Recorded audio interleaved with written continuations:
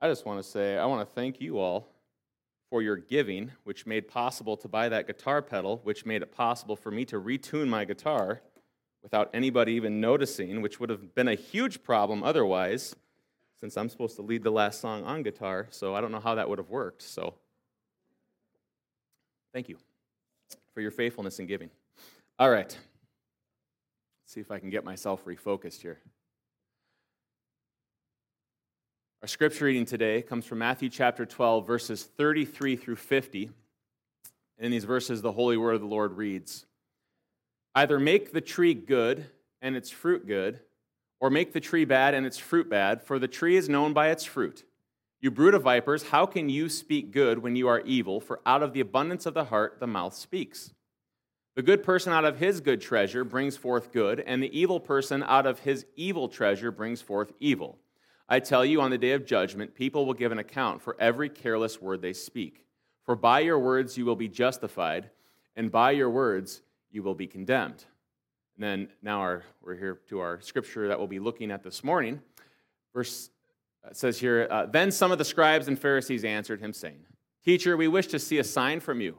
But he answered them, 'An evil and adulterous generation seeks for a sign, but no sign will be given to it except for the sign of the prophet Jonah.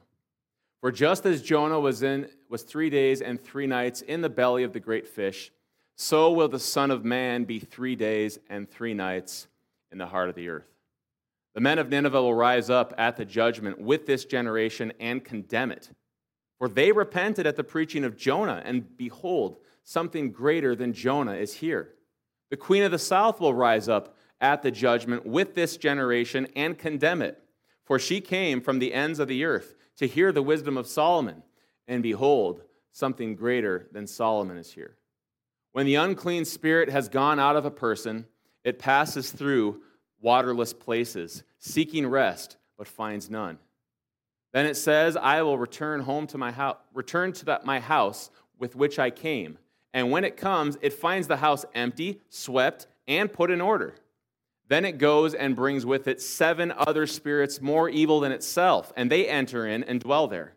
And the last state of that person is worse than the first. So also will it be with this evil generation. Behold, while he was speaking to the people, behold, his mother and his brothers stood outside, asking to speak to him. But he replied to the man who told him, 'Who is my mother, and who are my brothers?' And stretching out his hand toward his disciples, he said, 'Here are my mother and my brothers. For whoever does the will of my Father in heaven is my brother and sister and mother.'" Would you do me a favor and pray with me and for me as we attempt to unpack God's word here today? Father, we just ask that through the preaching of the word today, that you would be glorified, that you would be honored and praised and worshiped, for you are worthy of all that and more. Father, we just ask that this text would be understood in a way that not just illuminates our minds, but our affections and our hearts.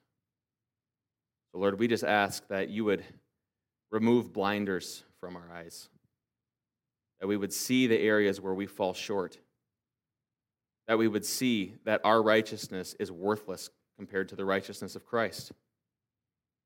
So, Father, we just ask that even in our obedience, in our perseverance, in our sanctification, that we would recognize all of that is your glory.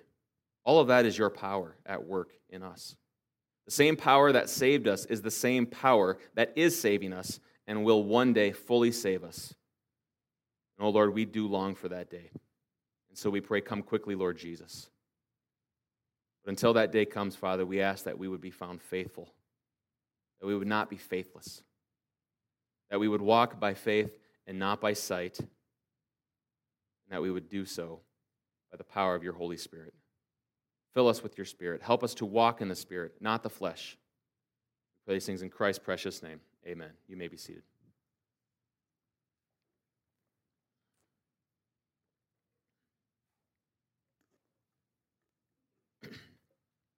When it comes to refusing to face the facts, humanity seems to have developed this into an art form. For example, in 1980, a man named Harry Randall Truman lived 1 mile from Mount St. Helens, and here he is. And when the evacuation order came to flee the area because the mountain was on the verge of exploding, as it was a volcano, Truman refused to go. That was for sissies, he said. Everyone's acting like wimps. The mountain's a molehill. It's a mile away. It's not going to hurt me. Well, it appears he was partly right, because when the volcano finally did explode weeks later, it instantly covered him in 800-degree liquid rock along with 1,000-pound boulders, which instantly killed him, resulting in, most likely, no pain at all, no hurt at all. And why? All because he refused to face the facts. Do you remember playing hide-and-go-seek with the kid across the street who would hide for hours and hours after everyone gave up looking for him? Some of you were that kid. Well, I'm going to try to say this name here. Hiru Onoda is that kid, and he is the world champion of hide-and-seek as he hid from the Allies after World War II ended for 29 years in the Philippine jungle. And why? Because his commanding officer had given him orders to stay behind and spy on the American troops until he heard from him otherwise. So he did just that, refusing to listen to anyone but his commanding officer about the state of the war. Those were his orders, and he refused to budge. And so the Japanese government, they sent out officials telling him, hey, it's over, don't worry. But he thought they were spies. They sent out his own family members, and he wasn't sure if they had turned, and so he refused to come back. And so finally, they sent his former commanding officer, who went out himself and said, the war is over, you can come home now. And so 29 long years later, he finally did. And why? Because he refused to face the facts. When it comes to the expression closer than a brother, refusing to let go of that closeness can come to really cost you. For instance, living in 1874, the Bunker brothers, Chang and Ang, were Siamese twins who couldn't be separated without killing one of them because they shared a liver. But then, finally, when Chang died, Ang refused the pleas of his wife and doctor, insisting on staying with his brother until his own death. However, that ended up being a whole lot sooner than he expected, as him refusing the surgery led to his death just later that same day. And why? Because he refused to accept the facts. You know, when it comes to refusing to accept the facts, human history is full of ridiculous and numerous examples of this. Over and over again, people who wouldn't face reality and accept the truth, even when that truth was staring them straight in the face. It's remarkable. However, in Matthew chapter 12, we find the biggest example of all. And what is that? It's the example of the nation of Israel who refused to accept the fact that Jesus of Nazareth was their Messiah. Even though they were shown over and over again proof, conclusive proof, that Jesus was who he claimed to be, they refused to believe it. They refused to accept that he was the promised and foretold Messianic king. Now, because they refused to face the facts, as we'll see in this text, this led to divine consequences of great proportion. It was all because of their unbelief. And make no mistake this morning, refusal to believe in Jesus as the Messiah does lead for everyone, not just the Israelite nation. It does lead to great, dangerous consequences. And so if we're going to avoid these consequences, we must come to understand what the nation of Israel did not come to understand, and it's three things, and here they are. To avoid the dangers of unbelief, we must come to understand, one, the blindness of unbelief, two, the danger of unbelief, and three, the blessing of belief. Let's look at this first one here. If you have your Bibles, turn to Matthew 12. We're going to look at verses 38 through 40 to begin.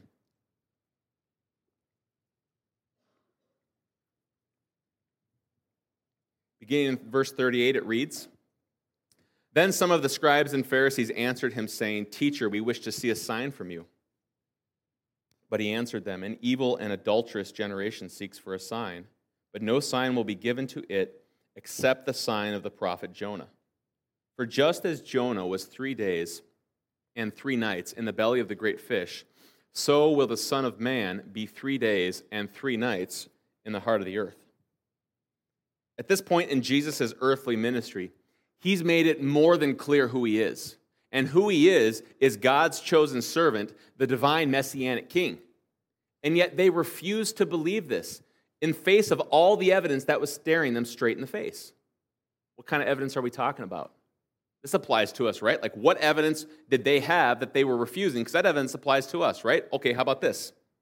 Jesus fulfilled more than 100 prophecies that were foretold up to 1,500 years before his birth. And many of these prophecies that Christ fulfilled were things that he had no control over, like where he was born, things like that. Even the timing of when he was born. He healed the sick. Jesus cast out demons. And he even raised the dead.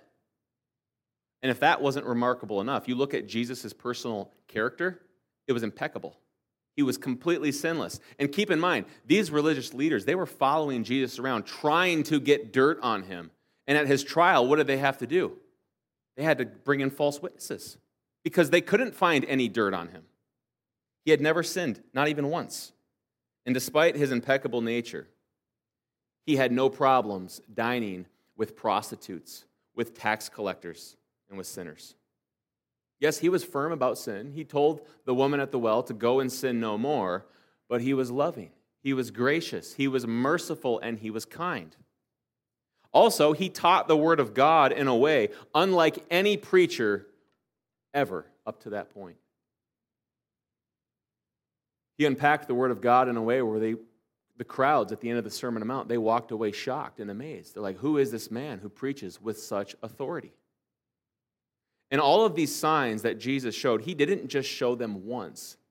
No. He showed them numerous times in front of crowds. John says if all the works of Jesus were recorded, even the world wouldn't hold all the books for all the things that he did.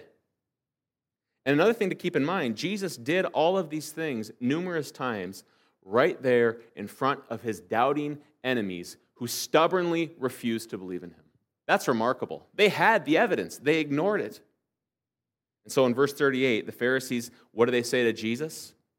"Teacher, we seek a sign from you." Oh, that sounds innocent. It's not.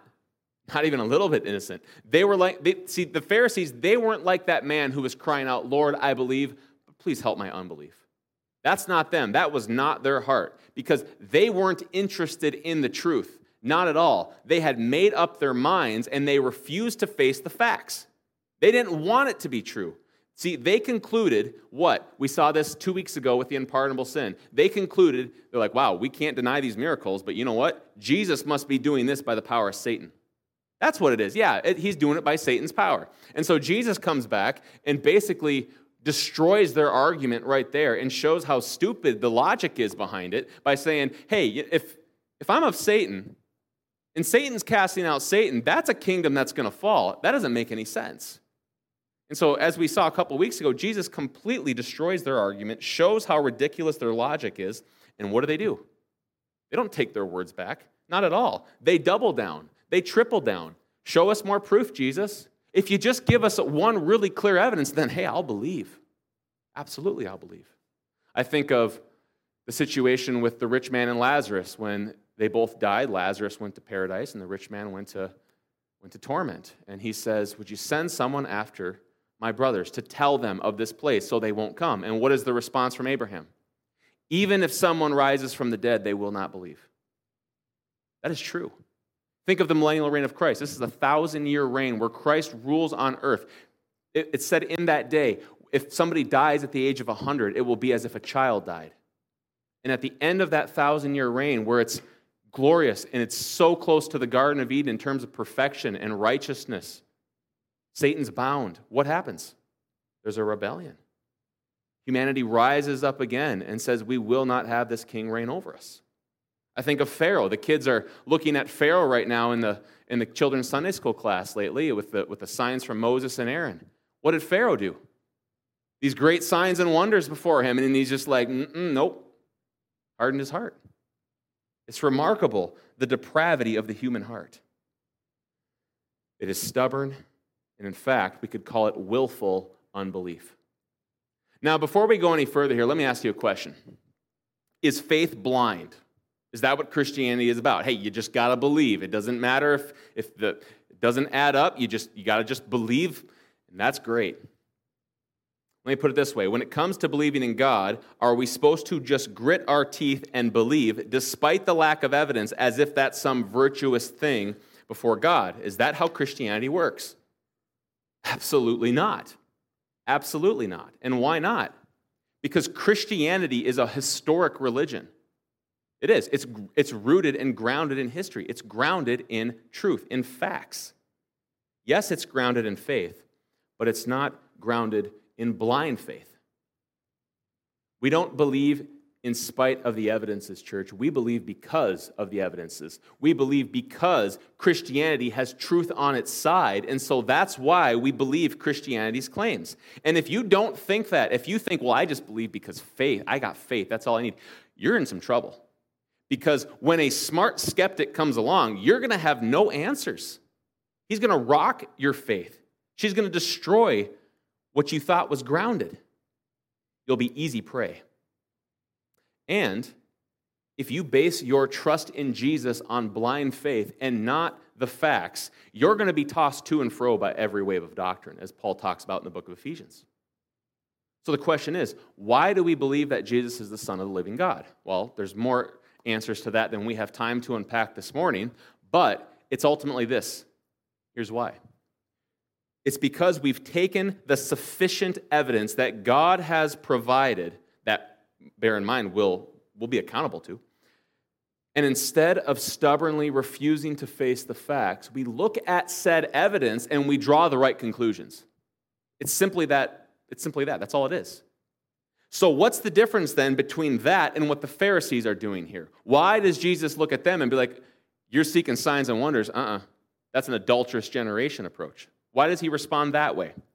It's because they're not looking for truth. They're not trying to face the facts here. Instead, they're looking to justify their unbelief. Why? Because they don't want Jesus to be the king. We will not have this man reign over us was the song of their heart. And why was that the case? Because they didn't like what he was about. He didn't mesh with their lives. He didn't mesh with their plans. They had like a 50-year plan in place for their life, and it was conflicting with all of that. He interrupts things. How does he interrupt things? Well, Jesus says things like this: unless your righteousness is even greater than the greatest among you, you cannot enter the kingdom of God. He says things like, whoever loves father and mother more than me is not worthy of me. And then he goes even further and he says, unless your love for me is so great that by comparison to your greatest love, like with your mother or father, you must hate them by comparison. Does that sound like an easy saying? No, not at all. He tells us that we must take up our cross and follow him. That's what it takes to be a follower and disciple of Christ. Let me ask you, church, does this sound like our best life now? No. Does this sound like the American dream realized? Our perfect job, our perfect family, everything as we ever wanted. Is that what it sounds like? Not at all. A cross doesn't sound very comfortable. I don't know if I want that. That's what our heart says.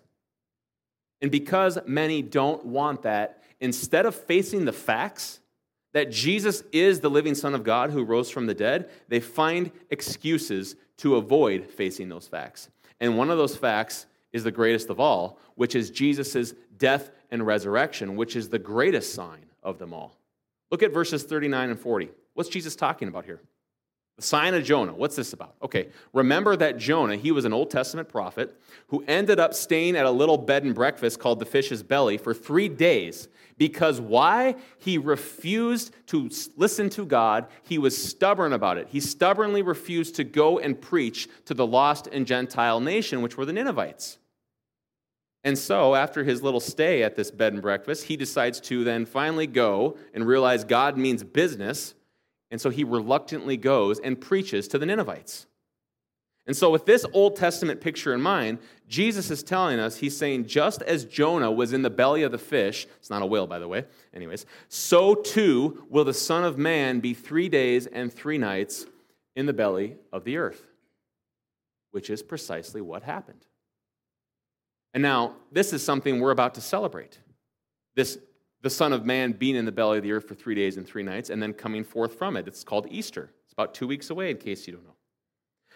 But just like Jonah didn't stay in the belly of the fish and rose out of it, so too did Jesus rise out of that tomb 3 days later. That's Jesus' point. This is the ultimate sign of them all, he says. He says, no sign will be given to you except the greatest sign of all, basically. I mean, that's a pretty great sign. Now, this is just kind of a side note here. We don't have time to get into it, but if you're confused by the math here with 3 days and 3 nights, going from Good Friday to Sunday, well, you'll have to stick around for our Fellowship and Focus Hour where we discuss this, because it's not a contradiction, but we'll discuss it there. Now, here's the point, though. We serve a risen Savior. He's not dead. He is alive. And we have all the proof that we could ever need, and then some, for it. The empty tomb is staring us still to this day right in the face. Are you unconvinced? If so, please explain to me the empty tomb. People have tried. They've come up with theories. Well, somebody stole the body.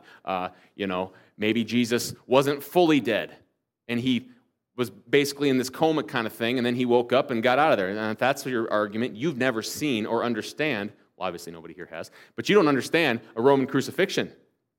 You don't walk that thing off, okay? He was dead. Explain to me also then the rise of the early church. I mean, this would be like somebody going to the Middle East today who is a woman and going to Muslims and saying, I'm God. Like, think of something completely ridiculous that is not plausible. That's what it was like for Jesus to go amongst the Israelite nations and say, I am God in flesh. That was blasphemy in their minds.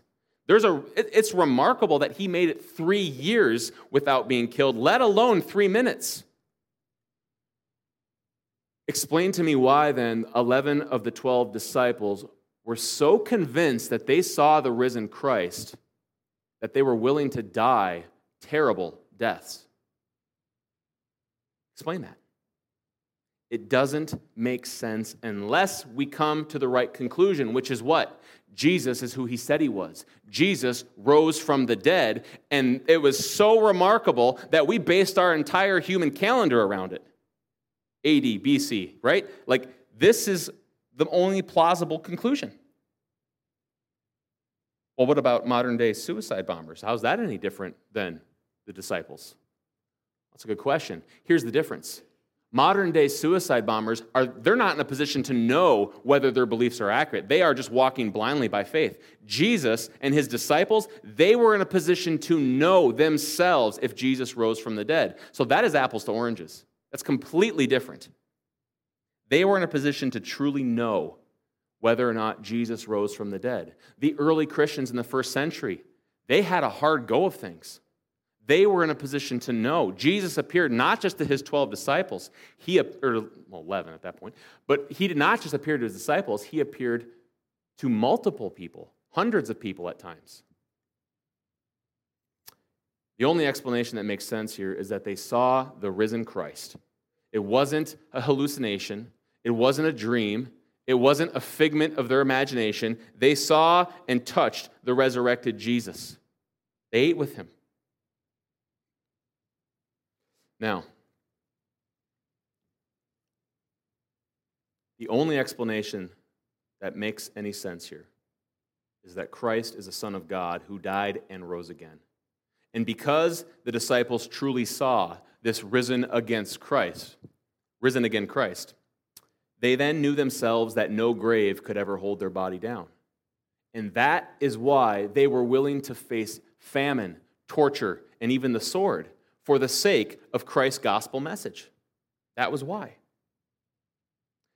So this fact, coupled with another fact, which is the perfectly inspired Word of God. That is a remarkable argument we don't have time to jump into this morning, but these two things alone, and there's more than this, leave us without excuse that we must face the facts. But if we refuse to face the facts and demand more and more evidence, saying, just one more, maybe just one more, and start laying fleeces out for God, it's going to lead to the same danger that the nation of Israel ultimately faced, which leads us to our second point. To avoid the dangers of unbelief, we must understand the blindness of unbelief, but secondly, the danger of unbelief. Look at verses 41 through 42.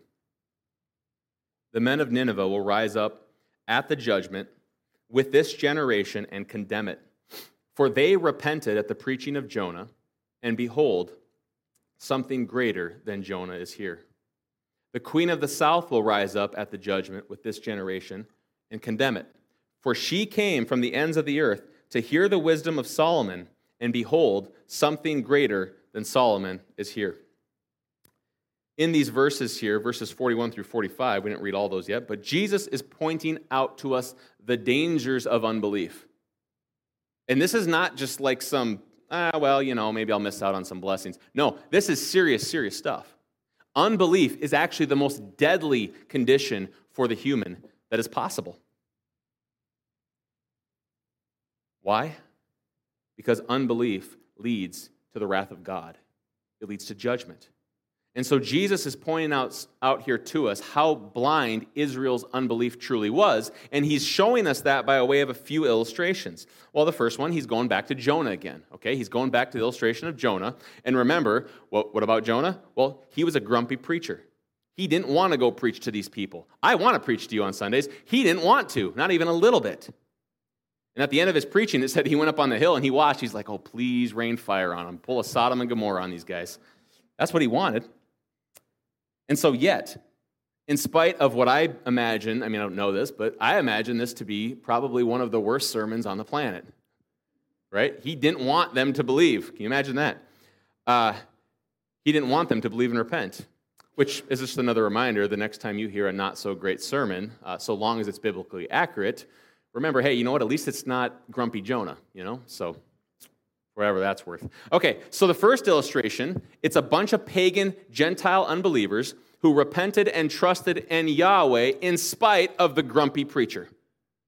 Pretty remarkable, right? He's commending them and saying, hey, look at this. They had this and they believed. What's your excuse? Second off is the illustration here. The second one is the Queen of Sheba, which you can read about in 1 Kings chapter 10. Well, what did the Queen of Sheba do? She traveled a very long distance to hear the wisdom of King Solomon, who was the wisest man to ever live. Remember when Solomon, he had a dream before the Lord, and he said, what do you want, Solomon? And he had the brains to know not to ask for riches. He asked for wisdom, and then he ended up becoming the richest man ever through that request. So she realized how wise Solomon was, realized that wisdom was from God, and so she traveled a solid distance to hear of said wisdom, and she did so at a time where the gas prices weren't any better than today. So what's the point, though, of these two illustrations? What's the point? The point is this. The Ninevites trusted in God when all they had was a grumpy, reluctant prophet. The Queen of Sheba trusted in God when all she had was the wisdom of Solomon. And if they were able to trust in God based upon just that, then what is your excuse? We got a whole lot more than that. Way more than that. See, here was Israel, right? They're living at a time that the prophets just dreamed of. They would have loved to see. After years of silence from God, the Messiah had finally come. He was doing what? He was healing the sick. He was raising the dead. He was casting out demons over and over and over again. And unlike Jonah, he preached an infinitely greater message that no one has ever come close to. Unlike Solomon, who was the wisest man to ever live, Jesus was the very wisdom of God, made flesh. And yet, in spite of all this, stubborn, unbelieving Israel refused to face the facts. They refused to believe. They refused to accept the truth, which is Jesus was who he claimed to be. Yeah, they liked his miracles when it suited them. They weren't going to complain about that. I mean, who would, right? But when it came to trusting in him, to bowing their knee before him as Lord and Savior, hold on a second, that was too much. I was okay with you making my life better. That was fine. I'll add Jesus. I'll do that. It makes my life better, but I'm not going to bow to him. See the problem here? Because of everything that Christ did when he came, the point Jesus is making in this text is that they were actually in a greater danger because of that blessing they had. Yeah, Christ healed their sick. He cast out demons. But having tasted the heavenly gifts, as Hebrews talks about, having refused to drink from Christ's well to get the water that makes them never thirst again, they actually ended up in a worse place. They were only temporarily improved. Their situation only got better for a little while, and then it became so much worse, which is the point then of Jesus' third analogy. Look at verses 43 through 45. When an unclean spirit has gone out of the person, it passes through a waterless place, seeking rest, but finds none. Then it says, I will return to my house from which I came. And when it comes, it finds the house empty, swept, and put in order. Then it goes and brings with it 7 other spirits more evil than itself, and they enter and dwell there. And the last state is worse than the first. So also will it be with this evil generation. Oh boy, so many things to say here in so little time. This is what happens when we pull off 4 times as many verses as we normally do on a Sunday. All right, first off, this passage isn't teaching about how to do exorcisms, all right? That's not the point. It's not talking about exorcisms, all right? He's simply using a demonic parable to teach us not about exorcism and demons, but the dangers of unbelief, okay? We got that? So don't make this weird. That's not what it's about. Jesus is teaching us about the dangers of unbelief. So far in Jesus' earthly ministry, what had he been doing? Purging the nation of a whole lot of demons. I mean, there was mucho demonic activity going on. And so he went around purging the nation of those demons, which was a good thing. I mean, think about it. Having one demon or no demon, which one's better? No demon, right? I mean, that goes without saying. But as Jesus' illustration shows us, if that person remains empty, okay, if they stay in that empty state, they're setting themselves up for an even worse situation. That's his point. Because what's going to happen is that demon's going to come back with his 7 buddies, and they're going to find the house swept and in order, and they're going to be like, sweet, thanks for cleaning it up. We'll come right on in here and make ourselves at home. And then that person is in a much, much worse state. And so, church, do you see the problem with mere religious reformation apart from spiritual heart change? You're just sweeping things up, getting the demon out to make room for a legion of them to come in. All moralism does is clean ourselves up to make more demons come in when they invade. And so, like Israel, if we aren't careful, we can approach Christ in the same way. Hear me when I say this. We can approach him in the same way, where it just merely removes one of our demons to make way for 7 others. Maybe you grew up in Christianity or not, I don't know, whatever, either way. The point is, maybe you've been helped greatly by Christianity in the past, okay? Maybe you tamed that temper, which you just couldn't quite control, and you've got you got a grip on it a little bit. Maybe you got some Christian marriage counseling, and finally you got your marriage in semi-working order. Maybe you kicked that addiction through Christian counseling or whatever. Whatever it was, without a doubt, Christianity helped you get that demon out, which, as we just talked about, is a good thing.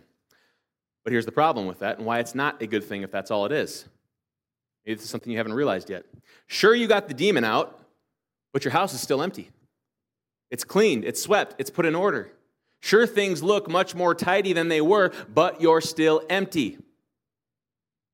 What does that mean to be cleaned, tidied up, but empty? To put it simply, it means you've never come to saving faith in Jesus Christ. Because like the nation of Israel, you've never come to accept Christ on his terms. You're still approaching Jesus on your own terms. Sure, you'll take some Jesus if it'll help your marriage. Yeah, that sounds great. Who wouldn't want some of those miraculous changes in your life? Sure, you'll take Jesus if he helps you with that addiction. Why not? Yeah. If he gives you some happiness, absolutely I'll take Jesus. That's as far as it ever goes. Sure, you've laid on Christ's couch for his wonderful counsel, because he is the wonderful counselor, as Isaiah speaks of. But who are you trying to kid? You've never surrendered and bowed the knee before the throne, making King Jesus who he actually is, which is Lord and King. And the reason you've never done that is because you've never approached Jesus on his own terms. You've approached him on your own. And what are his terms? John the Baptist preached it. He preached it over and over. We've seen this several times in Matthew. His terms are what? Repent, for the kingdom of heaven is at hand. It's not add me to your life and I'll make it better. It's repent. Turn from your sins or you will be damned to an eternal hell. I know that's probably not very popular and culturally appropriate right now, but that's the reality. That's what Jesus' message was. And so until you come to truly repent before the King of Kings and Lord of Lords, and not just repent of the bad things you've done, hear me when I say this, not just repent of the bad things you've done, but repent of the good things you've done that were attached with selfish motives, sinful motives, you're just cleaning out one demon while leaving yourself exposed to the legion of demons to come on in and set up shop. You can't just clean up the house.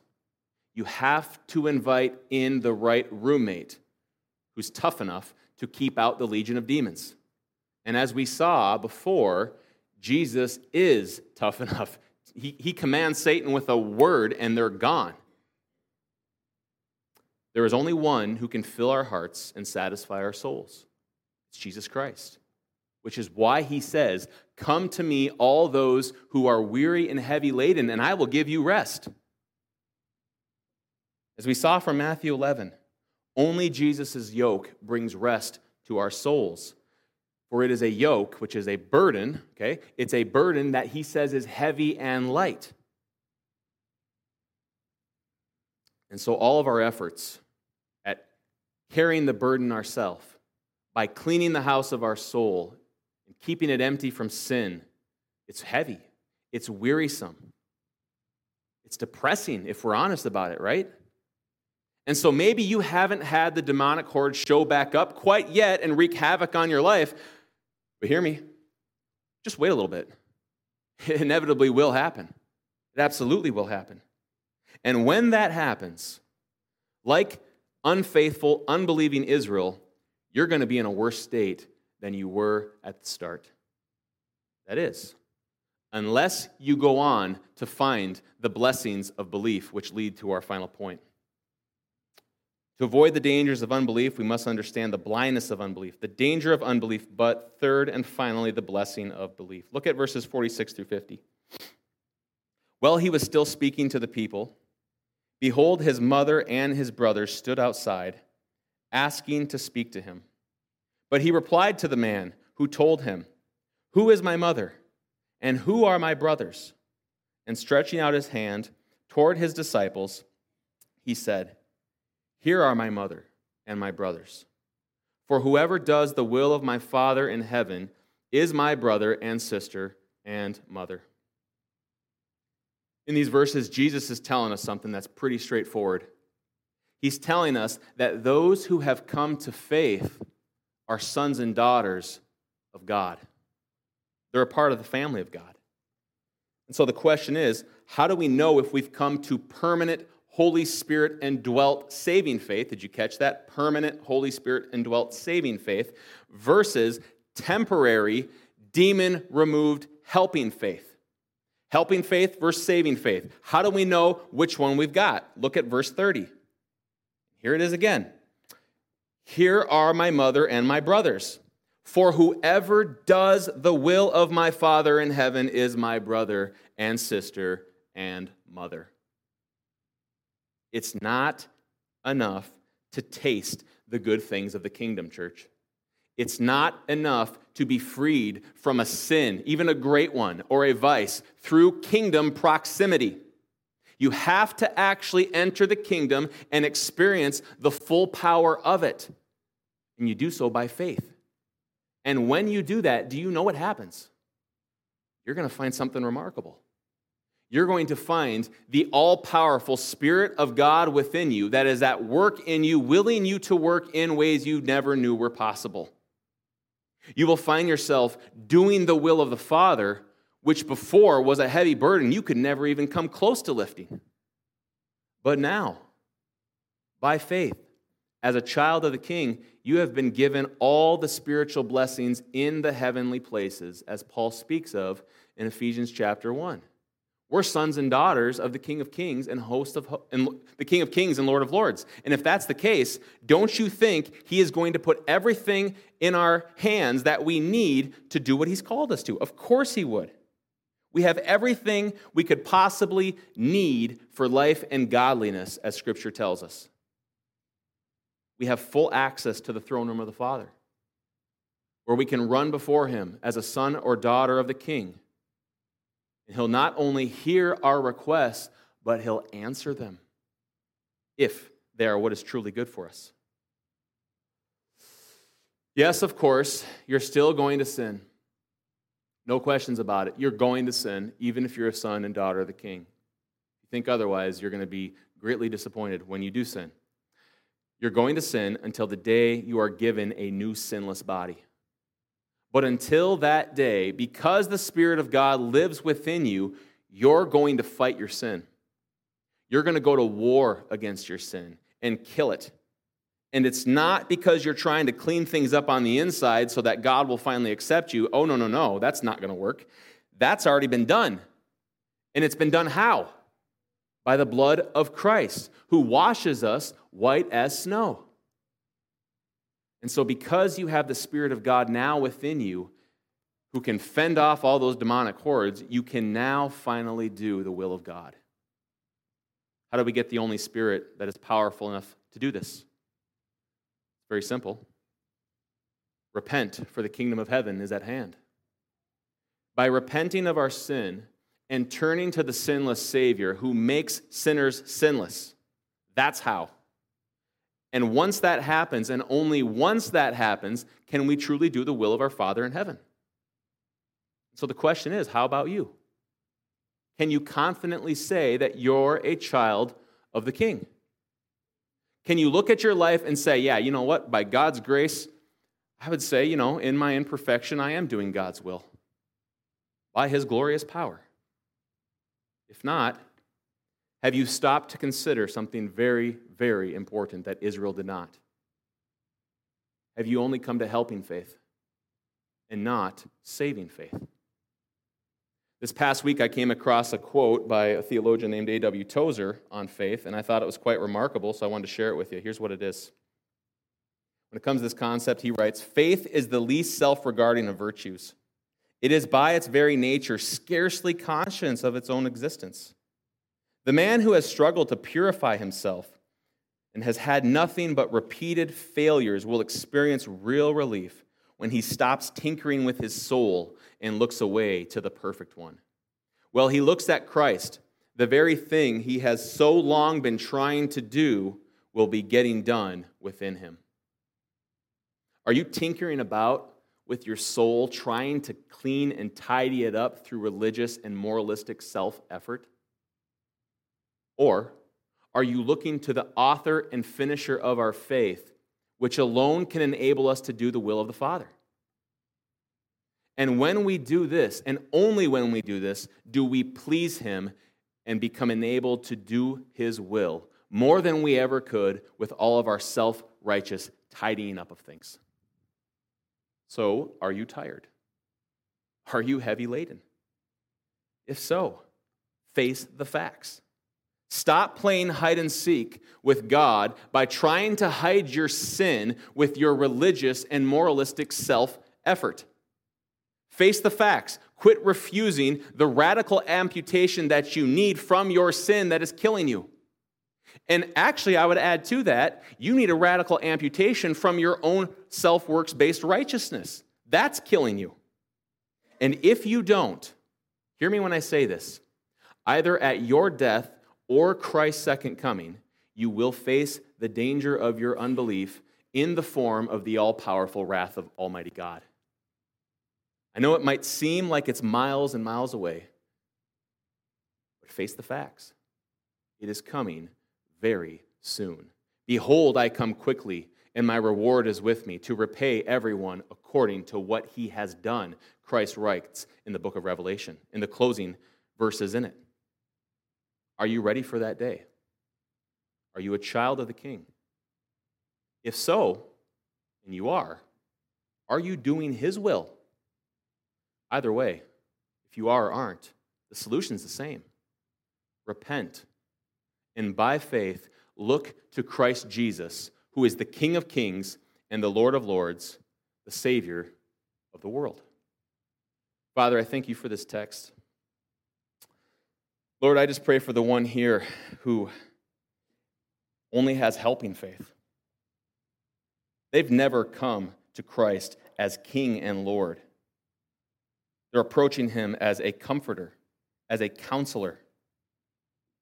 So, Father, I just pray that by your grace, that they would give up on that foolish effort and realize the great peril that lays before them.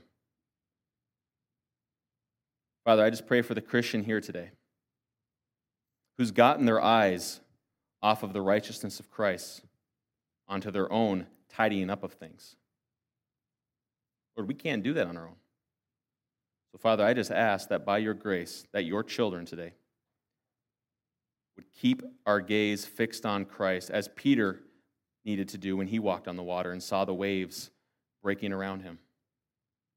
So help us not to get our eyes off Christ. Help us to walk by faith and not by sight.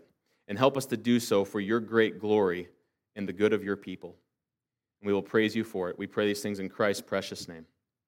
Amen.